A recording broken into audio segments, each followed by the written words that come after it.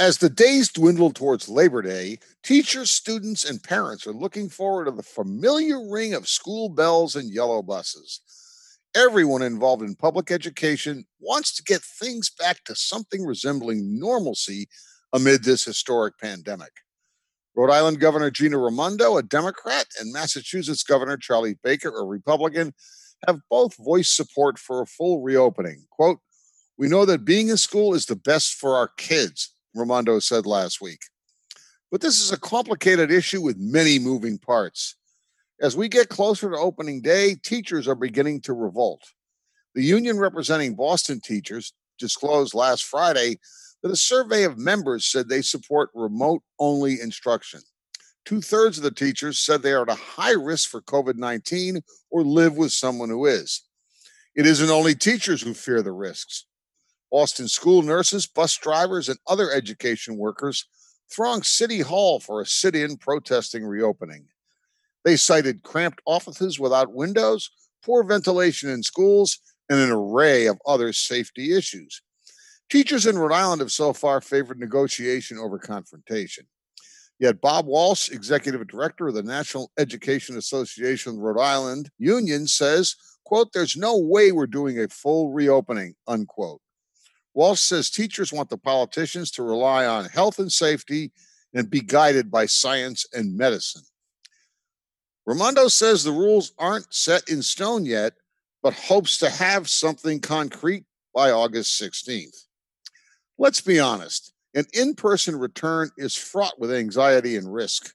There is no vaccine and no reliable treatment. Up to 30% of current COVID 19 tests are falsely negative. Just think about practical questions. So we take students' temperatures at the bus stop. What happens to the kids who have fever? We can't just leave them lingering by the side of the road. And what happens if they get on the bus? Do we have plans for socially distancing? If so, how many extra buses would be required to enforce distancing? New England has an older population. Many teachers are in high-risk groups. This includes anyone who is elderly or has asthma, heart disease, diabetes, or obesity, plus anyone who's ever been treated for cancer or has a compromised immune system. Does anyone know how many children go home every day to be cared for by grandparents who are in the most vulnerable group?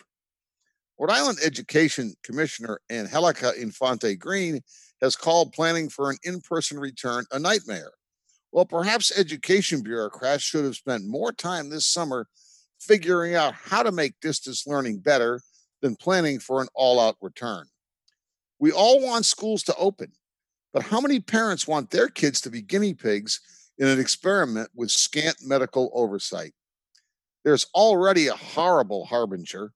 One of the first districts in the country to reopen last week was in Indiana, where on the first day back, a student who sat in classes and walked the halls was found to have the virus. That sent administrators scrambling. What's sacrosanct about reopening in September? Perhaps we take a deep breath and start remotely and reopen classes in phases. On Saturday, Rhode Island Senators Jack Reed and Sheldon Whitehouse sent a strongly worded letter urging the Trump administration to reject slashing aid to districts that open remotely.